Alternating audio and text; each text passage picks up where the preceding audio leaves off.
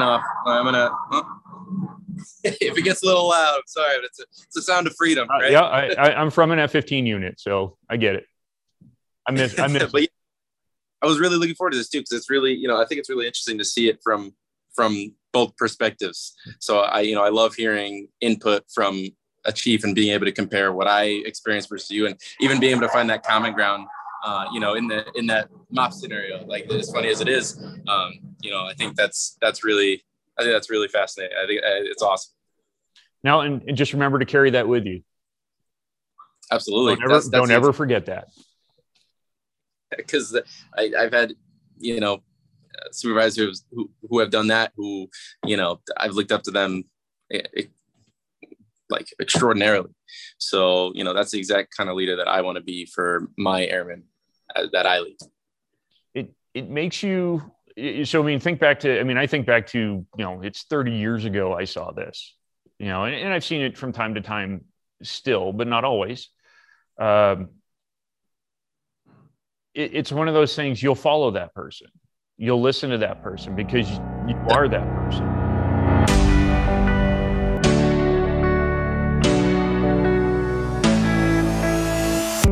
Hello, Air Warriors, and welcome to another episode of Chevrons, the podcast of the Enlisted Force. I'm Chief Master Sergeant Sean Sullivan.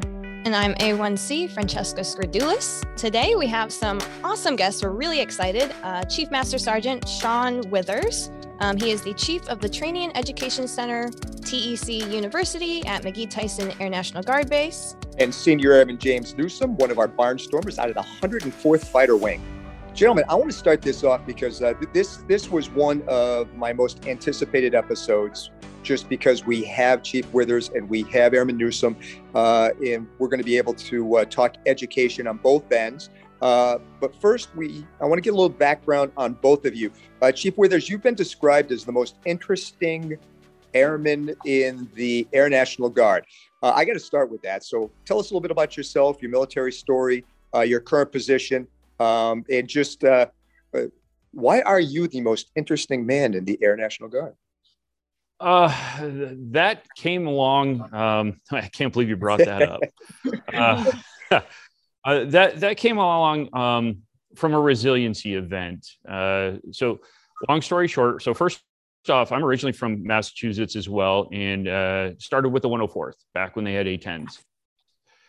Got into flight school in Florida, so transitioned down to the Florida Air National Guard when I was 18 years old, put myself through flight school, and I was a photographer, videographer in the Guard. And the 125th offered me a full-time job. My goal was to be a pilot. I did get a pilot's license and do a bunch of fun stuff, but then I realized I had the coolest job in the military, and that was doing photo, video, and eventually public affairs.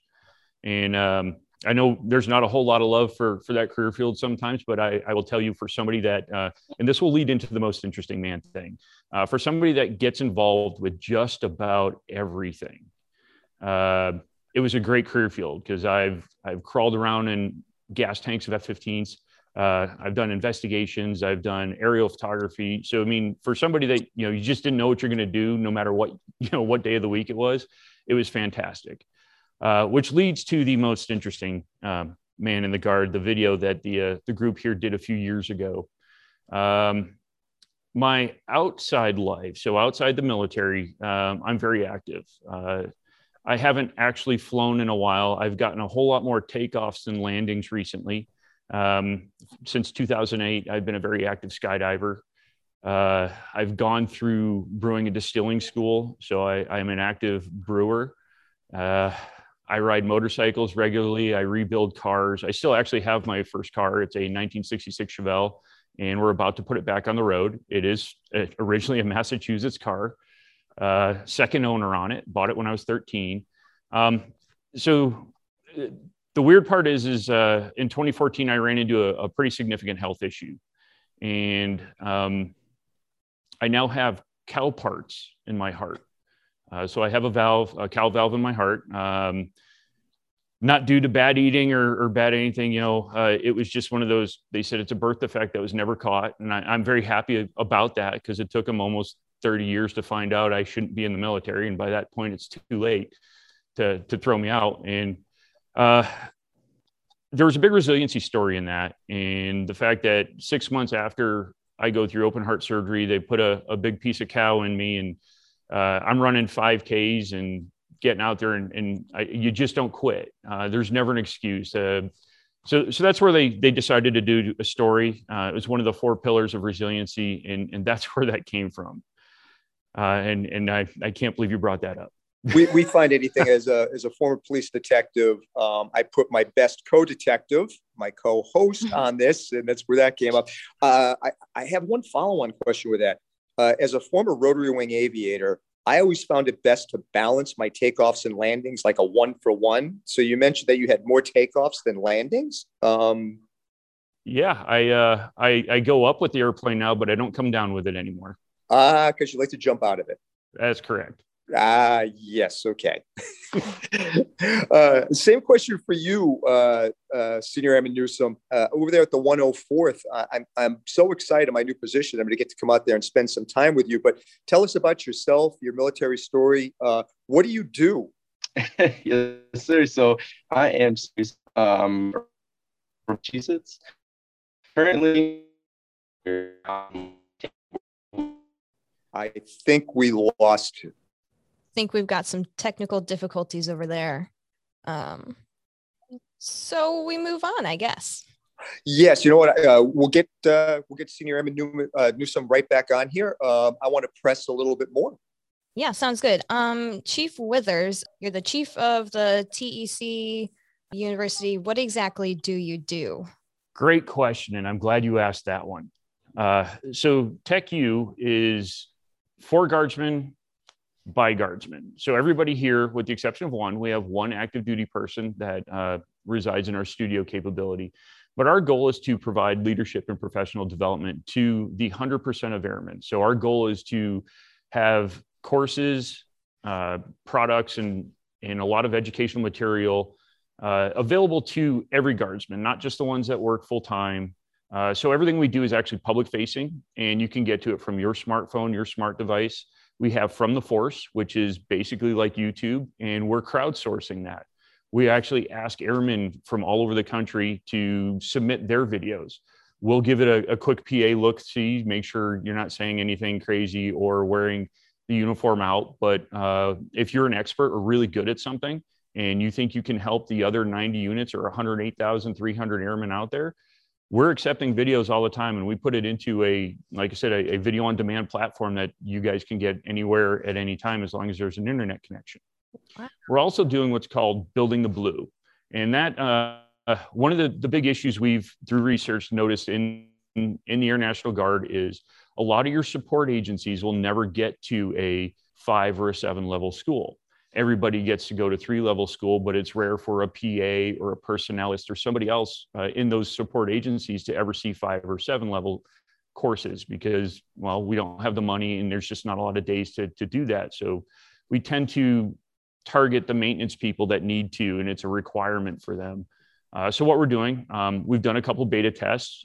We worked with the public affairs career field manager last year, and we built a 1-week in residence course that targets public affairs readiness. So you go online, you go through our learning management system or LMS, similar to what colleges are doing now. You take a couple prerequisite courses, you come down here and you do a 1-week exercise. So it's not death by PowerPoint. It's not, let's all sit around and stare at each other. Kind of the old school way we used to do training, but you do an actual exercise. You will go through media training. You will go through accident response. You will go through all those things. And that is, again, in conjunction with the career field managers.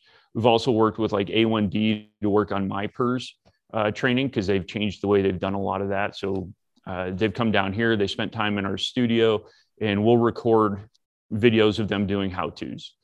So we're really targeting a lot of that stuff. The other thing we're really trying to help out with is one of the other problems that's a bit systemic in the Air National Guard is we have the mentality that, hey, if you're really good at your job, you can also teach it. That, as soon as you get staff sergeant, tech sergeant, master sergeant, you start giving your skills through OJT to other folks. And that's a fantastic thing, but not everybody is a teacher.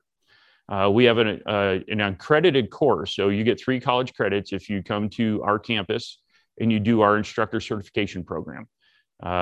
It is CCAF accredited, like I said, 3 credits in instructor methodology. We've also partnered with Pellissippi State University locally, and you will get CEUs. It's 7.6 CEUs for the ICP class. And I want to say for the 1 week in public affairs, we're at like 4.6 CEUs, free of charge to your airmen. And again, targeting guardsmen. CEUs, they're education units that help with professional development that a lot of your employers ask for. So your part-time guardsman is where we're really targeting with this. And now you've got certified professional development training. So that's really what we're trying to do here. And then, of course, what we're really famous for is our video productions. We've kind of taken a different approach and really geared towards training and education with our video productions. Not too long ago, you guys at the Wings were doing your roundups. There was collect and report, so pre-deployment training, a lot of those video projects, and those came out of here working with the folks at the Readiness Center to try to take some of your ancillary training seat time away and give you the ability to go do your jobs on your weekends. That's really cool. I had no idea there were so many programs, especially the Building the Blue and the instructor certification. That stuff is really cool.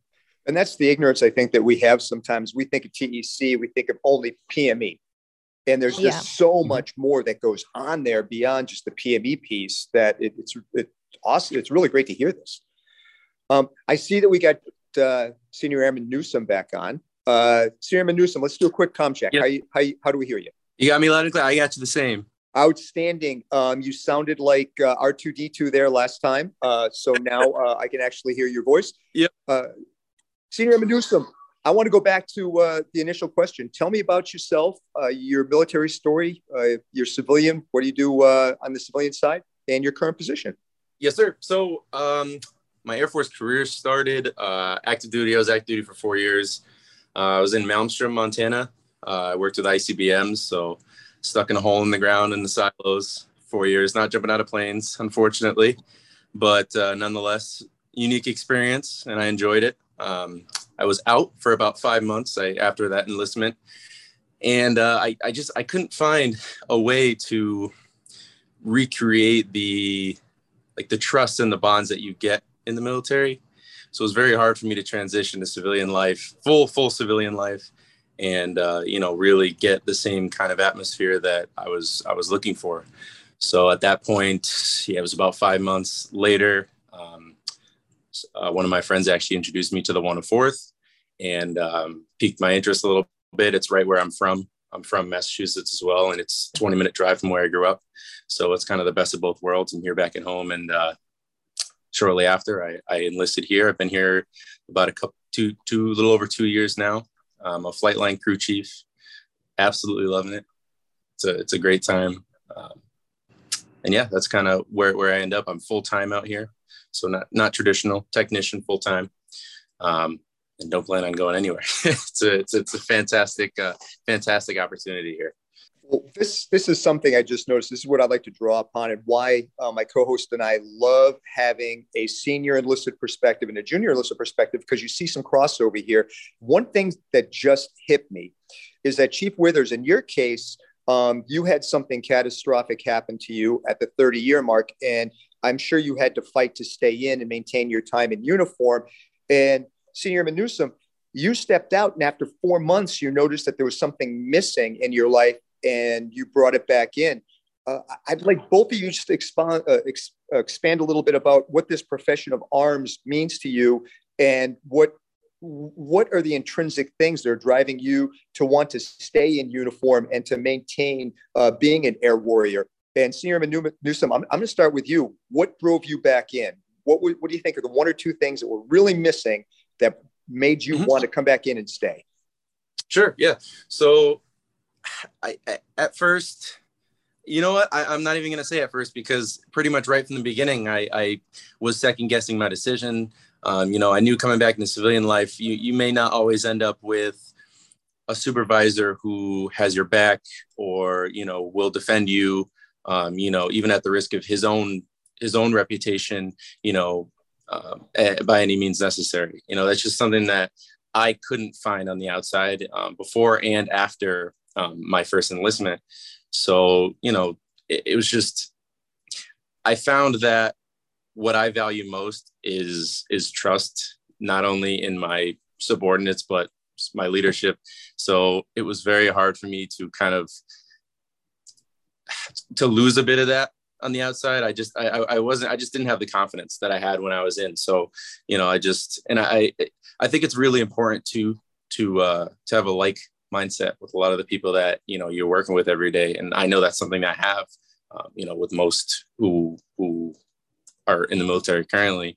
So, you know, I think that just builds rapport and at the end of the day helps to get the job done, you know, in the safest way possible. And, you know, the most fluid way possible, I should say. You know, when you really trust the guy next to you. I can't tell you how many friends I have on the outside who, you know, no matter how much money they make, they all just seem to be miserable. Oh, I hate this guy that I work with, or my supervisor. He just, you know, he really just, you know, screwed me over. He didn't care, even though I was in the right, and blah, blah, blah. You know, it's one thing after the next. And, you know, it's just something that I never really see as much in the military, just because of that underlying trust that everyone has, you know, with each other. And that's something I found that I didn't know I valued, but once I got out, it really became apparent. And that's really what kind of pulled me back. And I've definitely not regretted it. I know it was the right choice, because I've loved being back ever since I re-enlisted. And that ties into one of the leadership books I read, where they talk about the four most basic needs of a follower, and one of them is being trust. You know, feeling as though they're trusted by their leadership and trusting in their leadership. So it's nice to see that we're still fostering that across the military, and that keeps people in. Chief, same question. Over 30 years, and you still want to serve. What's driving it? Absolutely. There's no question about my desire to continue to serve. So one, extremely thankful for the military, specifically the Air Guard, where I've spent my entire career. You know, without it, I wouldn't have seen, done, learned, experienced a lot of things. And I think what drives me to continue to serve is absolutely the people. Our mission is really cool. We have a great mission here. I don't believe it'll ever go away. Training and education is something that's fantastic. I do miss the public affairs world and getting to interact with a lot of people, telling the story of the Air Force and the Air National Guard, and sometimes at the DoD level, helping people. The beauty of the Air National Guard is we don't have just a federal mission, but we have a state mission. And every once in a while, they'll reach back to us here to help out, because we do have some experience. Our other fellow PA on staff here, Master Sergeant Smith, and I worked a lot of hurricane response over the last few years. So you're actually helping U.S. citizens, and it's not always just in a foreign nation. But I'm going to kind of back up what Senior Airman Newsom said is there is a lot of trust here. I mean, is it perfect every day? Absolutely not. But I go home every day and I listen to my wife talk about, you know, her civilian job, and she's a retired Air Guardsman, aircraft maintenance, first sergeant for a long time. And she keeps telling me, when you do retire, you're not going to like it. The people here, developing people, working with people, seeing what we can do.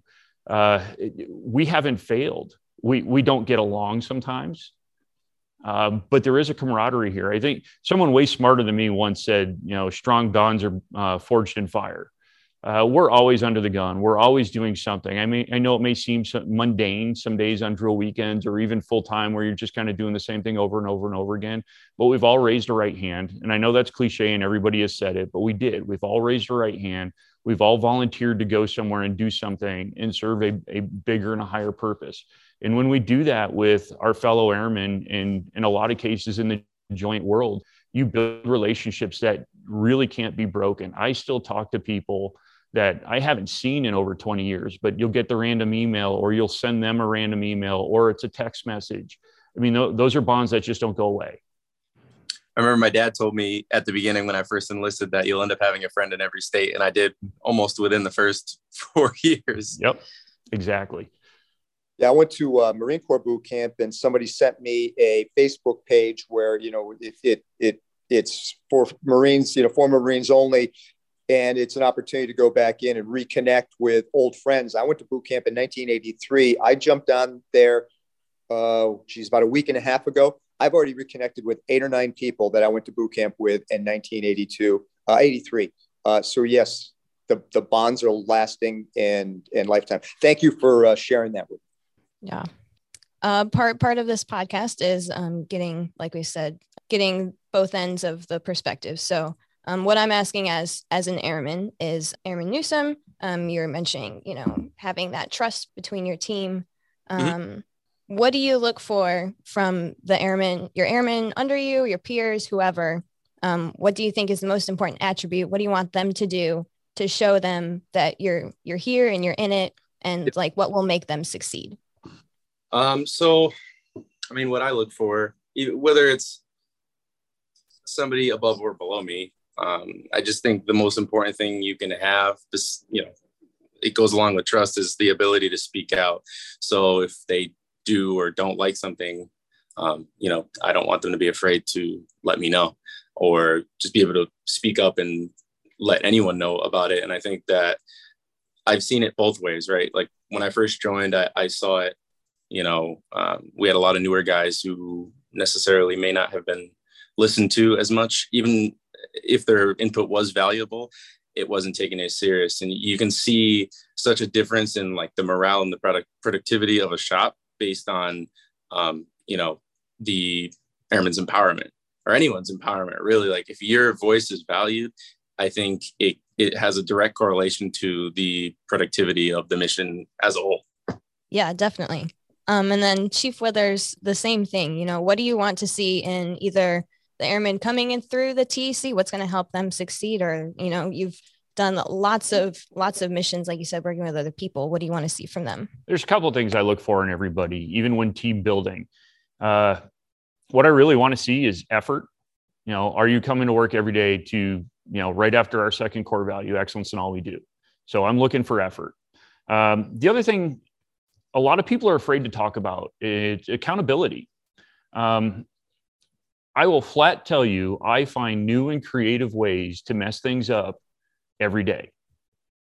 I don't make the same mistake twice, and be accountable for it. One of the best things I was taught in a long time ago was it's okay to own your mistake. Don't make it over and over and over again, because that's not a mistake, that's a trend. And the other thing is when you make a mistake, walk in my office, tell me you've made that mistake, and give me a couple solutions to it. I love it when airmen walk in and go, hey, Chief, we've got an issue. Here's the issue. Here's how we're handling it. And at that point, I go, rock on, handle it. Or, hey, maybe let's sit down and talk about your decision-making paradigm there and how did we get there? And then you're providing guidance, but you're empowering them to fix their issues. And I think that's important. So I'm really looking for effort and accountability when people walk in my office, or when I'm walking around and just talking to people. Definitely. And then what I was going to ask as a follow-up to both of you is, does that change when you're looking at what you want to see in your leaders? Oh, Senior Airman Newsome, I think you're muted. I was muted. There's jets outside. I don't want to overload the chat with the beautiful F-15 noises. I don't have that here, so I would love to listen to it. Oh, you'll hear. They're going to take off in just a few minutes. I'll try to mute the mic. But yeah, no, I think at any level, at the highest level and even at the lowest level, I think, I don't think it changes at all. I think as long as your voice is valued and your input is valued, I think that just overall increases the mission's effectiveness entirely. I mean, if it doesn't matter who you are, if you feel like you're not being listened to, I mean, it's just going to start an array of problems that can easily be avoided just by having anybody just hear you out or listen to what you have to say. Yeah, it's part of creating that culture, Exactly. Starting at the top. Yep. Chief Withers? No, I don't think it changes at all. I owe you effort and accountability as much as you owe me effort and accountability. I worked for a senior a long time ago because we didn't have chiefs in our career field at the time. And on Fridays, he would get the mop out. We would clean up the old photo lab. Yeah, it's a long time ago. We had chemicals and stuff. But he would start mopping up the photo lab. I mean, here's your senior. This is the guy that runs your organization. And I'm an A1C senior airman. And I'm just kind of going, what the? And he's like, hey, I won't ask you to do anything I won't do. So I expect my leadership to bring effort and then be accountable to me too. It's not always what you want to hear, but you owe an answer to your airmen, good or bad. I mean, we're going through some pretty interesting stuff right now in our country with vaccinations and mandates and those kind of things. And, you know, some people are happy, some people are sad. There's a lot of frustration happening, but the answer is you provide the information as best you can. I owe that to them. That's the effort I bring and the accountability I bring to our airmen. And then, you know, if it's not what they want to hear, how do you sit down and get them through whatever issues it's creating? Yes, I believe, you know, any person that walks through the door here, I don't see a change. We all owe the same thing. Chief, I think it's great that you mentioned that mop example, because funny enough, the same thing happened to me when I first joined. My one of my instructors in tech school did exactly that. I believe he was either a tech or a master sergeant at the time. And he, at the end of every day, we'd mop the hallways, sweep the hallways, mop the hallways. And he'd be out there doing it with us. And it, like, to me as a new airman who just joined, I mean, that was like, it was the best thing ever, because, you know, you see everything on TV and it's, you know, just what you see in movies. And that's the last thing you expect, is one of them to come and put themselves, you know, in your shoes. Same thing. Like, I wouldn't ask you to do anything that I wouldn't do. And that left such a good taste in my mouth versus certain individuals that I've met who've, you know, had the polar opposite. And it starts from the ground up, right? Or starts from the very beginning. A lot of the times where you can set either a good tone or a bad tone. And, you know, I think it affects directly like their rate of progression, because if you develop sour airmen who are going to come up, you know, hating their supervisors or not trusting their supervisors, then it's just going to escalate. It's going to spread like wildfire. But if you start from day one, you know, leaving these good impressions on young, impressionable airmen, you know, it's just going to spread in the best way possible. So, I mean, I've had supervisors like that, and I mean, the morale was amazing.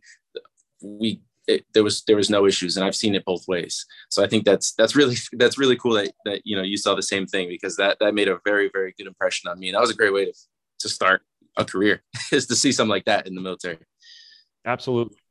I love this dialogue that we're having here. Unfortunately, a great leader once said to me, "Semper Gumby," was his driving force, meaning, you know, kind of like the old John F. Kennedy, rigid flexibility. I have to flex out, but I did have one more question, short answer question for you both. And another great leader, Chief Master Sergeant of the Air Force, Chief Wright, once said in a seminar when asked what makes a good first sergeant or a good command chief, he paused for a second. He said, "A good airman."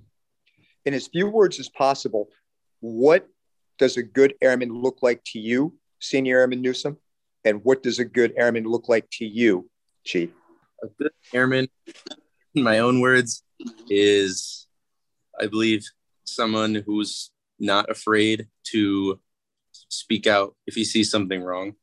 He leads by taking responsibility for his own actions. So, you know, a lot of times at the lowest level, you have a really hard time leading. You know, being the lowest on a totem pole, it can be hard to lead, but, you know, taking responsibility for yourself is your own way to lead. You're leading yourself. And I think that's really important in an airman as well. I think those are probably the two biggest things. And Chief? Real easy. I need a team player. It needs to be about the organization, the goal, the mission, not the individual. Absolutely. I think we're going to start to close up. We're running out of time. So any last words on what we talked about for this episode, or just anything you want to get out there? I'll start with you, Senior Airman Newsome. To anybody listening, I would just say, as a leader, be the leader that you would like to follow. You know, set the examples that you would have wanted to see. Just remember the mop example, because that set the best one possible for me. And there are those jets. There they are. And Chief? So just remember, be a team player. That is paramount to the success of our organization. But also remember, and this is going to sound a little weird, it's still your career. Abe Lincoln once said, I will prepare, and someday my chance will come. I work at a schoolhouse. I believe in leadership development. I believe in EPME. And I will tell you, as we look through packages, when we're looking at job boards, as you try to join stat tours or promote, we look at the things that, are like, all right, I put on master 6 years ago, but I never did my PME until I got the opportunity to make senior, things like that. So prepare for your career as well. Set yourself up to be that team leader. And, it is important to manage your career, ask questions, talk to your supervisors, get into your CFETPs, and find out what your career path looks like. I like to tell people to reverse engineer your career. If you want to be the Chief Master Sergeant of the Air Force, there is actually an avenue in the Air National Guard to be the Chief Master Sergeant of the Air Force. It hasn't happened yet, but there is an avenue. Walk that backwards if that's your goal. Find your goal, walk it backwards. What positions get you there, and how do you prepare for them? That's amazing. Thank you both once again, Chief Withers, Senior Newsome. We really appreciate you taking the time out. Yes, thank you. Nothing I love more than talking to Air Warriors at every level, from Chief all the way down to basic airmen. I found the conversation of value. I'm sure our listeners did too. And so thank you for your time. And I look forward to meeting you both in person very soon. All right. If you just found this episode randomly, go listen to all the rest and share with a friend. Thank you.